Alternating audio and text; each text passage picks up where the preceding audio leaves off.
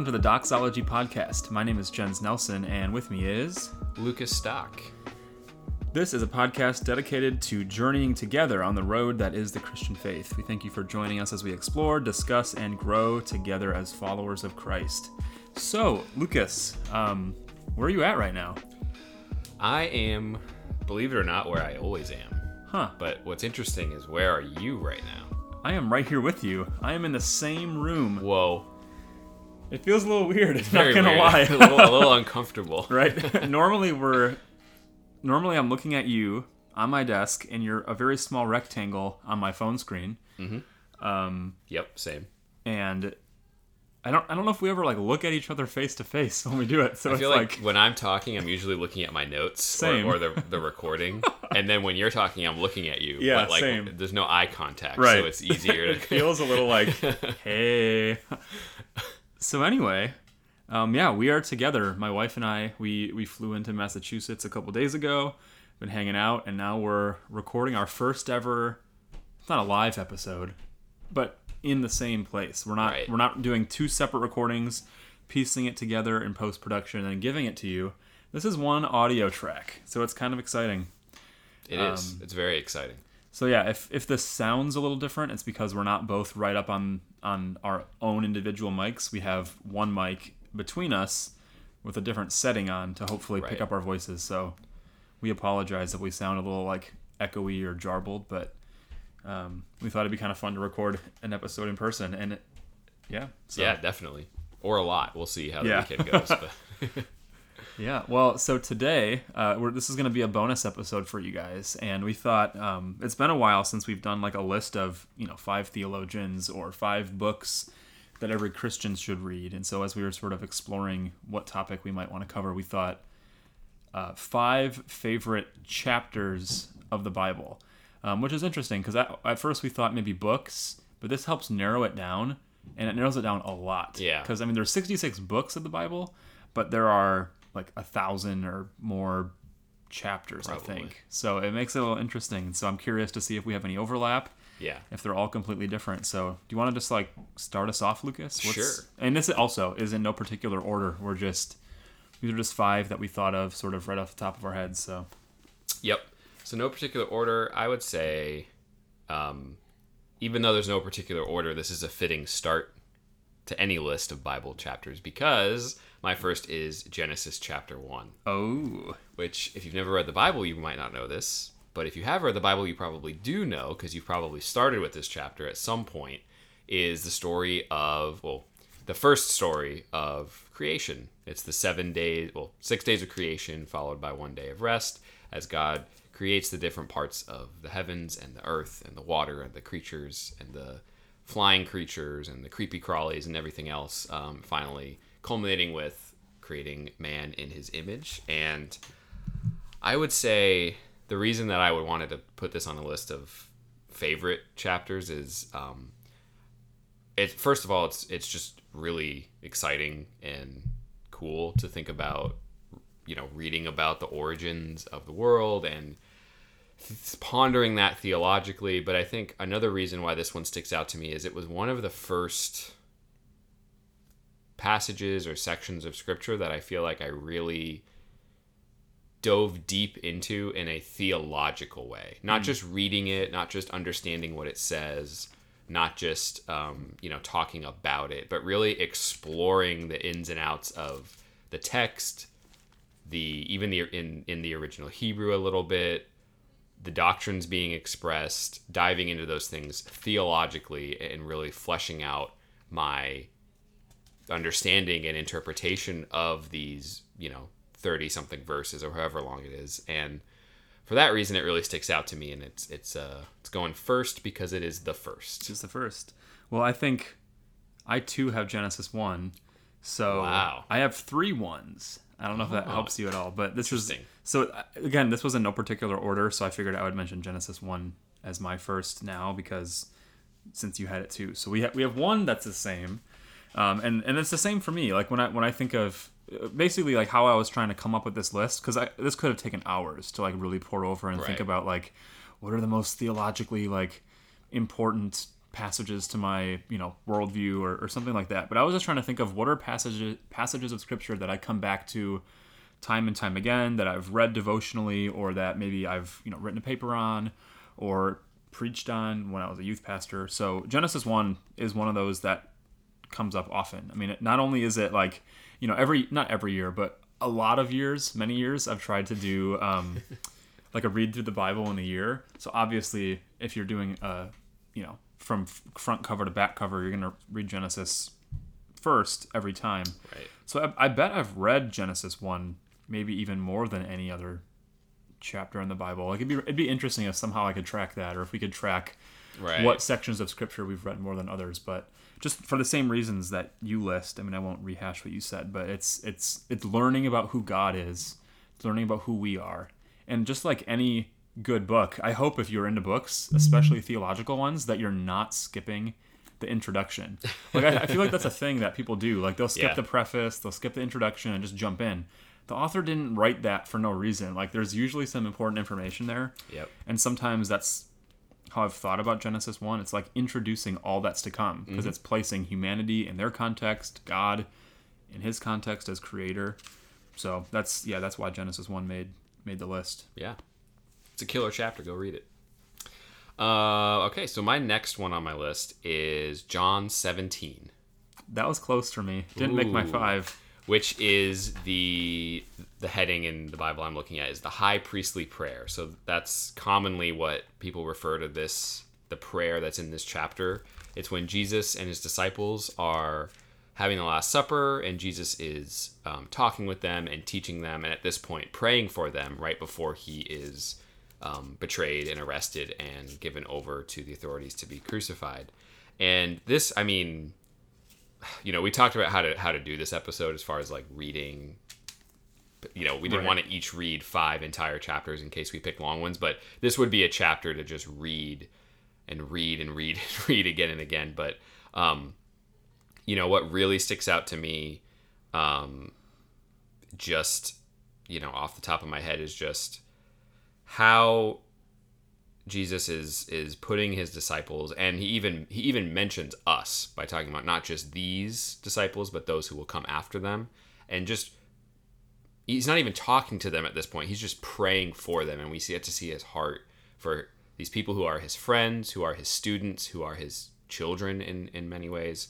And he's just praying for them as they enter, are about to enter into sort of the, like training is over. Jesus is being crucified, and he's gonna, as we will see shortly in the narrative, hand over, the keys to his kingdom to them, and then as we see in Acts what that looks like for them as the apostles, and just seeing and hearing, getting to like, it's really like a fly on the wall moment of getting an inside look into Jesus's heart and mind for the disciples. And so that just really, it makes it so special in that sense. And then also what he's praying is just it's so beautiful, and it's such a good reminder. And really it's this entire section of John, like these, I think it's like 14 to 17 or 18, are really incredible passages to like meditate on when we're thinking about what it means to follow Jesus. But I think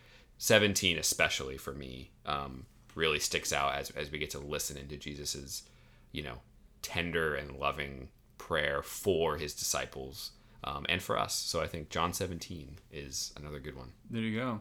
It's actually kind of funny because as I think about making my list, so like I said, I have 3 chapter 1s, I have 2 chapter 6s, and some of the other ones I was like mulling over were John 17 and Acts 17. So it's just funny that like some of the same numbers keep coming up. So keeping in my theme of number 1s here is Ephesians 1. And Ephesians is a hard one because like it definitely would have been one of my 5 books had I had an entire book, because there's just a lot that goes on in Ephesians. And I was really wrestling between Ephesians 1 and 2 because, as you can see in my Bible here, I don't do this often, but like when I preached on Ephesians 1 and 2, I really tried to break it down like verse by verse. But I guess a heterodox Calvinist like you would love Ephesians 1. So we have a mailing list, and a listener of our podcast subscribed to our mailing list and 1 minute later unsubscribed. and gave us a very good comment on why he was unsubscribing. And I was referred to as a heterodox Calvinist. Or I guess we were generally, but you're not a Calvinist at all. That's interesting. So it's really referring to me. But it's good feedback. It's good feedback. We appreciate it. We always say, leave us feedback. It helps us to grow. It helps us to evolve. I mean, we're kind of poking fun, but we appreciate the time. And if you're listening, we'd love to hear more. Feedback. It helps us change, evolve, adapt. I just thought it was funny because that was like the last thing I would have thought a comment would have been. And heterodox is just a fun word to throw around to people. Which you shouldn't do flippantly. Right. But just like apparently I shouldn't throw around heretic either. I got to be careful with that one. Anyway. At Jens Nelson on Twitter. So Ephesians 1, the spiritual blessings in Christ. This is when we contemplate as adopted sons, as children of the kingdom, as you were mentioning kind of in John 17, being adopted. This is sort of like, if we thought of Genesis 1 as like the beginning of creation, this is almost like hearkening back to that in a way, because it says like ever since the foundation of the world, he chose us. Like he chose us to be holy and blameless. He predestined us for adoption to himself as sons through Jesus Christ. We have redemption, forgiveness of our trespasses. There's this inheritance that we're awaiting one day. We've been sealed with the promised Holy Spirit. These are just a couple of the things that like are the spiritual blessings that we have when we are united to Christ. So when we think of our union to him, our both now and in the future, this is sort of spelling those things out in great detail. So it's one of those like continual reminders, because I think it can become pretty easy to sort of forget what we have in Christ, or maybe we've never even really contemplated it, like what it means that we are Christians. It doesn't just mean that we get to get out of hell free, but what truly does it mean to be united to Christ? What does it mean to have union with him, with one another, and to know that, so especially in context again of Genesis 1, when everything was created, what was the purpose in creating? It's not like Jesus was like a second, backup plan. Like, Adam and Eve sinned, so it's like, oh crap, I guess I'm gonna have to send my son. This has been since before the world was even founded. The foundation had not been laid. He chose us. He was in the heavenly places, and he chose us. And I think that's a beautiful thing to ponder, to dwell upon. So that's why I guess it makes my list. Yeah, definitely, and definitely a challenging chapter in a lot of ways, but also especially considering that most of it's like one sentence, I think. It's like one giant sentence here. Which I don't read Greek yet, but I've heard a lot about Paul's Greek, right? And we'll see what it's like. Yeah. So moving on, my third. It sounds kind of funny. My third chapter, not chapter 3, but the third one on my list is Philippians 2. Specifically verses 1 through 11. 1 through 8, 1 through 11. But, I mean, the whole chapter is good stuff. But specifically that beginning section is often referred to as the Christ hymn.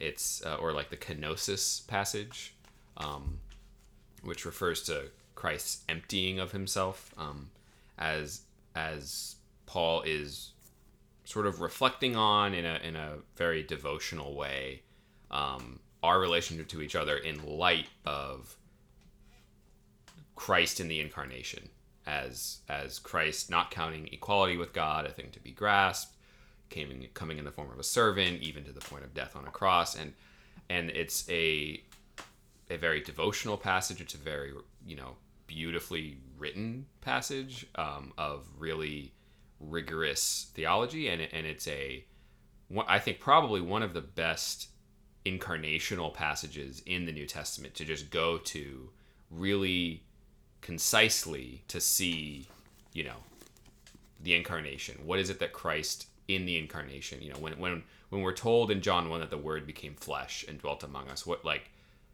does that mean? Philippians 2 in the beginning is a fantastic place to really see that fleshed out in a like I said, very devotional, and it's easy to understand in some sense, but it's not dumbing down, what it means for God to become man. but it's really reflecting on Christ's incarnation and what that looks like in a way that is really exciting, and I think just an amazing moment in the New Testament of just teaching doctrine and theology in such a profound way, but also a way that isn't, you don't need to read 1,000-page academic extensive tome in order to like talk about it. Right. It's like 8 verses in plain, well, not, I mean, it's plain English for me, but originally not, but right. You know what I mean. And to really just reflect on the incarnation, which really is the central mystery and the central tenet of our faith. Yeah. If there's no incarnation, it doesn't matter what anything else. Like everything hinges on the incarnation. Our salvation, the love of God for man, everything really is. If Christian theology isn't about the incarnation, it's not Christian theology anymore. And I think that Philippians 2 is like I said, just one of the best places to go for that, and why it's one of my favorite chapters. Cool. We'll wrap up my third, number 1, with Colossians 1, and this is one that almost made it. Yeah. Well, it's one that I feel like we've at least referenced a lot, if not like read a number of times, especially 15 through like 20. But when I think about Colossians, this would also probably be a book in my top 5. But in the opening section, Paul is sort of speaking to the church and saying how like he never ceases to give thanks for what God is doing in that church. And what I like in Paul's, both of his in his introductions and in his conclusions to his letters, is like his pastoral heart. Because like even though in the body of these letters he might be like condemning sin, calling out hypocrisy, dealing with the things that need to be dealt with in these churches, which I think we sometimes forget that the letters were written to churches, not like unbelievers necessarily. And so to see it's almost like the hello and goodbye of a letter. He's like revealing his heart, his love for those people. And what's especially interesting is in flowing out of his love for the people in the Colossian church, it then like it gets so Christological. He's talking about like unity, love, like the things that Christ has done, how we ought to live in the world, and then like it speaks of he delivered us from the domain of darkness and transferred us to the kingdom of his beloved Son, in whom we have redemption, the forgiveness of sins. And that's where it jumps into like speaking of Jesus as the image of the invisible God. For by him all things were created in heaven and on earth. He's for him. In him, all the fullness of God was pleased to dwell. So it's just so deep and rich.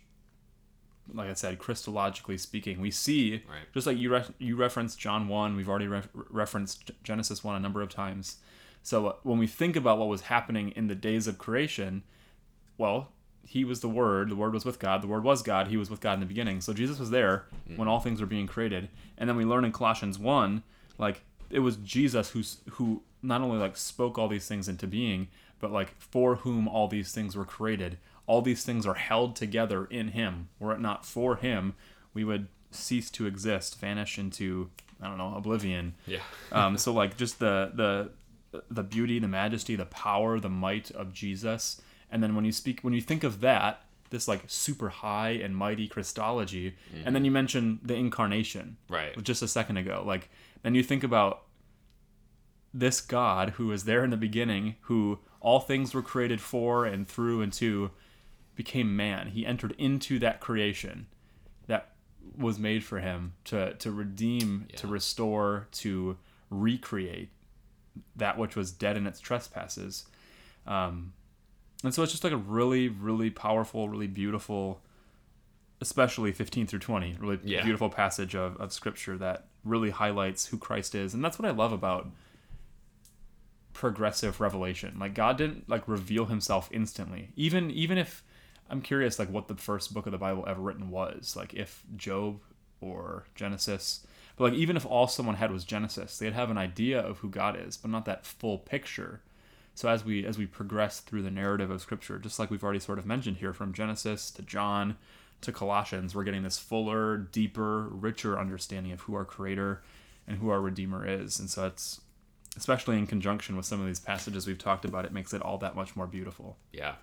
Yeah, and even just especially in light of Philippians 2 and Colossians 1 and those themes in those chapters that we were just talking about, I can't help, as you were speaking, just be reminded of Athanasius' On the Incarnation, the way he talks about Christ as God, and being, not just at the creation, but the one who created, and then being incarnated into it for the purpose of recreating it, reviving it from being dead in its corruption, and like the whole work of On the Incarnation is a fantastic, just description of, and then also reflection on the implications of the incarnation. But in the beginning, like, that's exactly what he's talking about. We just see it so clearly in the writing of the New Testament, in Paul's letters, and the way that's been upheld and reflected in the history of the church. It's just a incredible truth to, like, we can never exhaust right. that truth. Or fully understand right. how God became a man. And right. Yeah. So going backwards a little bit in some ways, my next one is Daniel 3. Oh, interesting. I would have never guessed that. Daniel 3, which is the chapter with the golden image of Nebuchadnezzar, also known as Nebuchadnezzar. And is this the chocolate bunny? And the Shadrach, Meshach. Yeah, exactly. I never saw that VeggieTales until like a month ago. Oh, really? Yeah. It was a good one, though. It is. We watched it recently, too. I don't remember where, but... But yeah, so Nebuchadnezzar's golden image, and then Shadrach, Meshach, and Abednego's refusal to bow down to it, and them being thrown in the golden furnace because they would not bow down to a false idol, and miraculously being delivered by the angel of the Lord, and Jesus, maybe. And what even Nebuchadnezzar's reaction of like, whoa, your God is the legit God. Everyone has to worship their God. Just like, as we see later, he wasn't at that point. It's not like he was completely converted to worshiping Yahweh, but right. But yeah, it's such an amazing story, and I mean, it's so popular. It was one of the stories I remember learning a lot as a kid and as a younger, like children's ministry, youth ministry. Like, it's VeggieTales, different, those kinds of things. Like, there's a reason that it's such a, right. I think, relatively popular verse for children, chapter, story for children to learn about, because of what it teaches. And it's such an amazing narrative of just courage and integrity and faithfulness on the part of, and I said Shadrach, Meshach, and Abednego, but their real names are Hananiah, Mishael, and Azariah, which recently I saw something that, it's interesting. Those aren't their names. Like, the ones we know them by are their oppressors and colonizers. Their Babylonian names. Forced them into these Babylonian identities, where really their names are Daniel, not Belteshazzar, and Hananiah, Mishael, and Azariah. So I think, the book refers to them as Shadrach, Meshach, and Abednego, so it's, it's not a big deal, but I do think it is worth remembering that, they had, and also their names in Hebrew would have reflected their character, their character and Yahweh, not the false gods of Babylon. So I think it's significant enough to note. But just the story of those three faithful, devoted followers of our God who refuse, and their statement about, God will deliver us, and even if he doesn't, we're not going to bow down, And so it's a really amazing story, a really amazing just chapter overall. What we see Nebuchadnezzar going through and learning, what we see these three people teaching us through their example. It's definitely my favorite part of Daniel, and one of my favorite chapters overall. Did you say you took Daniel, Revelation, and Moody? I did. Right? Okay. Yeah. That's one of the ones I wish I had had the chance to take. My total tangent, but my favorite part about that class was we had to read we had to read each book 7 times. Oh, okay. Like, so in the beginning we were talking about Daniel, and like during those weeks we had to read the book of Daniel 7 times all the way through. It's a lot of revelation over the course of like it was tough, but what's especially with Daniel, just because it's a shorter book and the beginning parts are narrative, so it's a little easier to like organize in your head. Like by the time I was reading it for like the 4th and 5th time, like I knew what was going to happen. Okay. So I was picking up on it. It was a really like it stuck with me. I haven't really done this since, but the idea of like, oh, and I think I forgot. We had to read it 7 times in a day. So like I read like 10 chapters of Revelation in the morning, 10 chapters at night. I read like maybe I'm misremembering that. Maybe so like one read one day, the second read the second day. Yeah, that's how I remember it. Maybe it was just 7 times, and I just needed to squeeze it in, because I procrastinated. Yeah. But I remember just reading to go through. I remember Daniel more clearly. To go through Daniel again and again and again, and to do it in 1 or 2 sittings, because then also it's not like over the course of a week I'm reading Daniel and I'm right. Because then it's been 7 days since I started, like, but to do it all in a day, like you're capturing the whole book like much more as a unit, if that makes sense, instead of just like a chapter here, a chapter there, which is fine, but to be reading it in this new way that I hadn't done before, where I was ingesting so much of the same book over and over again, made me notice things and understand the book in a way that I just had never done before and haven't really done since with any book of the Bible. And it's something that just talking about it is making me remember it. Like, I want to start doing that again. Just like pick a book and just like read it once a day, especially like a lot of the New Testament books or like the minor prophets that are shorter, can read really fast. Yeah. Like, I mean, like I'm thinking even some of the longer, like, epistles, like Ephesians is like 6 chapters, but even like that Romans, you can probably read in like 30 minutes, which maybe you don't have 30 minutes, so you read 10 minutes in the morning, 10 minutes at night, whatever. But like to try that, it really helps to get a better grasp on like the book as a whole, which is, I think, one really important way to approach scripture. Yeah. Okay, so this is what Ephesians or Daniel or whatever is all about. This is the overall flow of the book. This is the story as a whole. And then to complement more specific, like, okay, I'm going to read this one chapter and really dive into what this paragraph means. Like, both I think are really helpful for different things. And I just remember that I think that's one of the reasons I appreciate Daniel as a book so much, is because I went through that experience by taking that class. Right. So What's interesting, really like down that same tangent real quick, I'm reminded of something I saw on Twitter this week where someone said a practice that they've been doing that they're nearly done with is writing out all of the Gospels. So like as they read them and like sort of like meditate on them, like writing line for line, period for period, the text of all 4 Gospels. Right. And like I saw people commenting in the feed like, I've done that before, and it really helps you to like slow down and understand what's happening and pick up on details that you might have glossed over. Because when we're reading, sometimes our mind wanders, we get distracted, we don't pick up on every piece of the page. Right. But to slow down, like that's kind of what you're saying. To like to have to slow down or to read, a couple times in a row.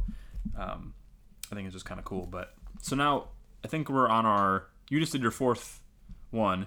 And now I'll do my 4th one, which is jumping into my number 6 chapters. So Isaiah 6. So we both had Old Testament, and when I purposely didn't choose any Psalms because I just figured like that was too easy. Because we could do an episode on like 5 favorite Psalms. But, when I think of Old Testament other than Genesis, I think of Isaiah 6 because it's Isaiah's. Whether it's a vision or his actual encounter in the throne room, seeing Yahweh seated on his throne, all of the heavenly beings flying around, the cherubim, seraphim, holy, holy, holy is the Lord of hosts. The world is full of his glory. I've said it before on the podcast, but in reading the holiness of God, this is a passage that R.C. Sproul takes like a lot of time to talk about and dissect. And I've also heard a number of sermons on this passage. And when we think of the holiness, the transcendence, the majesty, the might, and the bigness of who our God is, this is one that, like I said, immediately jumps to mind. And it's a reminder even of atonement, because the heavenly being takes a coal from the altar with some tongs. I'm just like trying to picture what this would have been like for Isaiah. Like, he's like in the dirt. There's probably not dirt in the throne room, but whatever. He's like face down in this courtroom, is like terror stricken, which is something we probably can't even imagine. And is like I am ruined. I am like I'm a man of unclean lips. I do not deserve to be here. And this seraphim or cherubim, whatever one, comes down, touches his lips with this coal, which is a painful thing, I can imagine. I mean, have you ever bit your lip? That doesn't feel very good. Or imagine taking a bite of pizza when it's too hot. Right. Imagine taking a hot burning coal and putting it on your lips. But it's a reminder of like even the pain of repentance, the pain of mortifying our sin. To put sin to death is like not an easy thing. So that the act of it, both for us, but also the one for whom atonement was, like the one who accomplished atonement, it was also a painful experience to have perished in place of the people whom you're dying for. Right.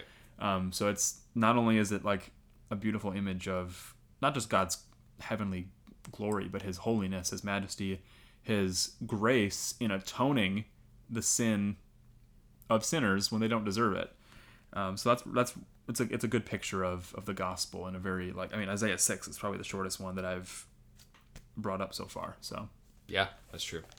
Yeah, that was there was a on the Portraits album, there's a For Today song that album's like, it takes different figures from the Bible and like it's sort of from each perspective. And there's an Isaiah one about here I am, Lord, send me that. Right. Oh yeah. I think that's verse 8.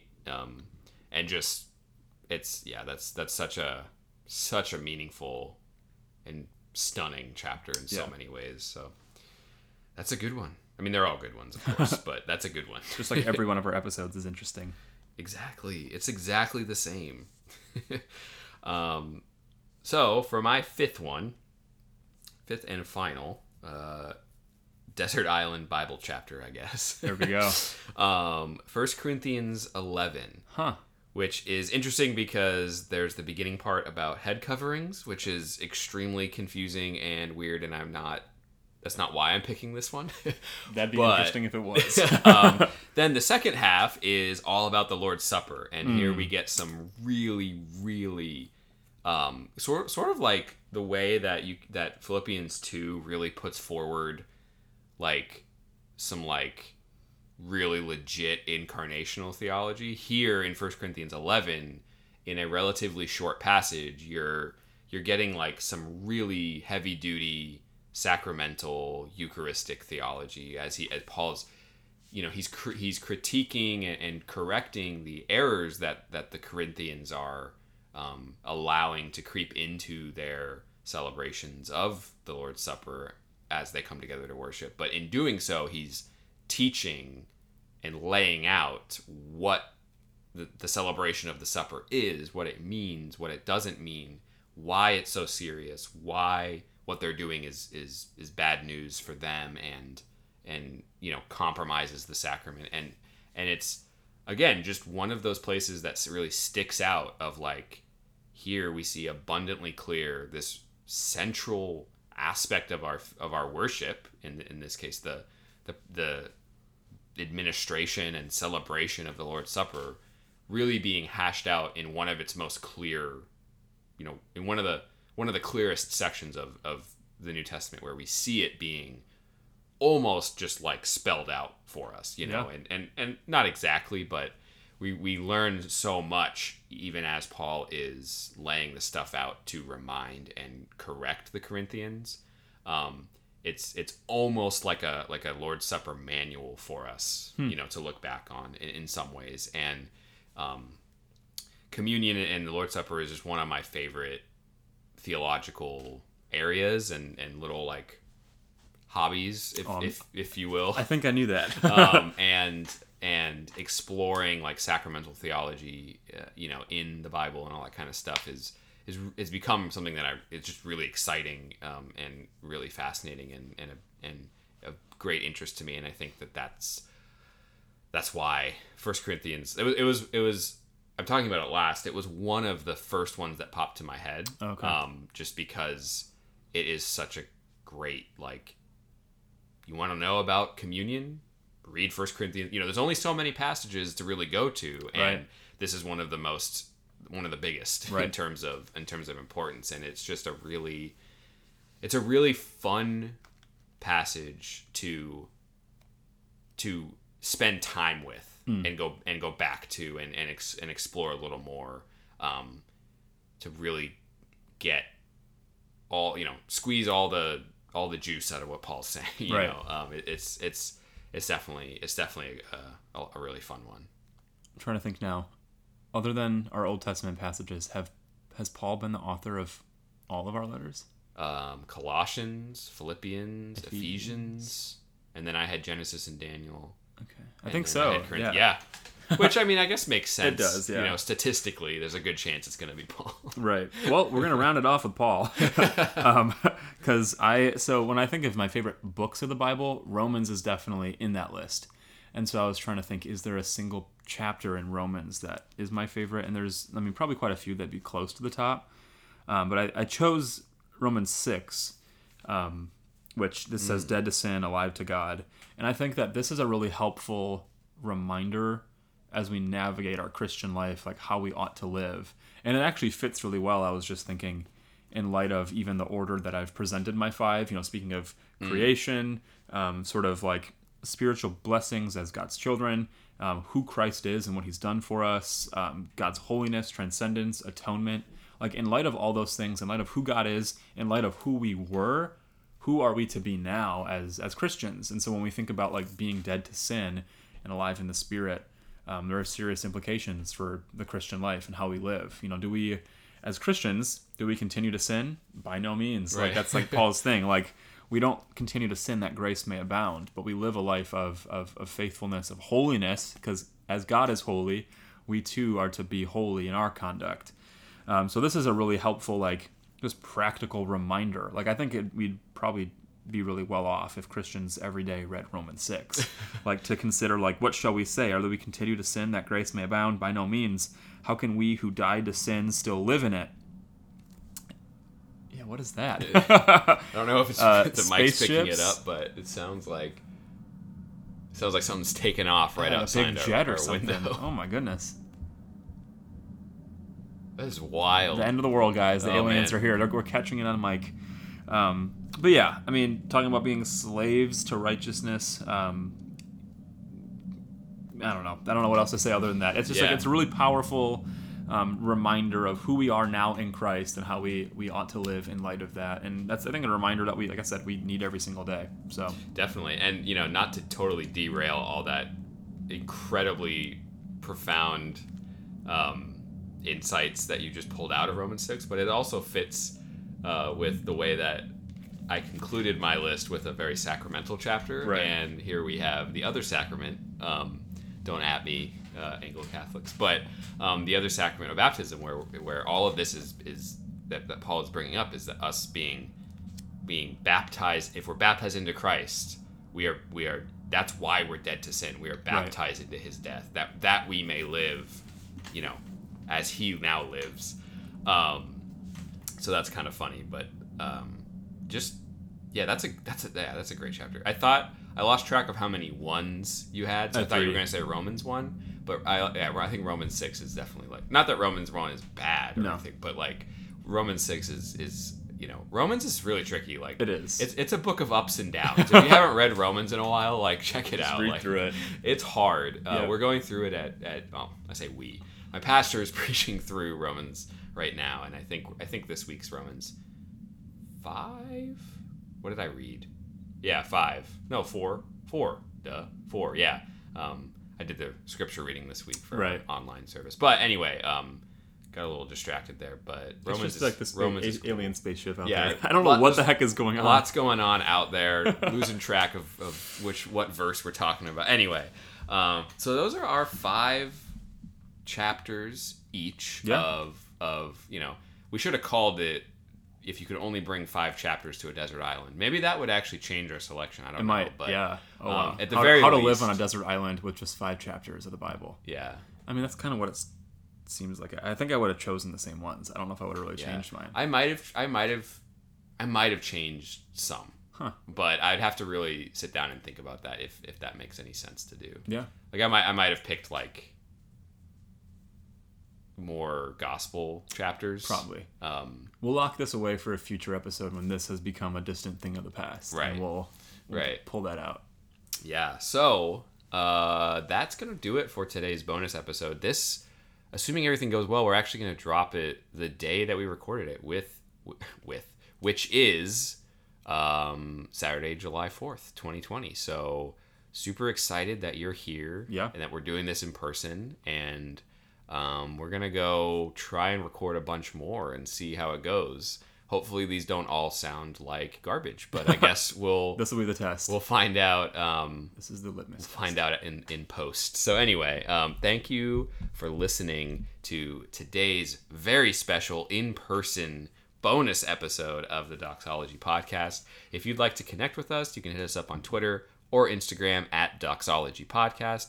Email us at doxologypodcast@gmail.com. We'd love to hear your feedback, your questions, critiques, cool things that come to mind if from today's episode or another episode, ideas what are for your future 5 episodes. Favorite? Yeah, tweet us with just in a bullet pointed list, 12-point font, Times New Romans, Times New Roman.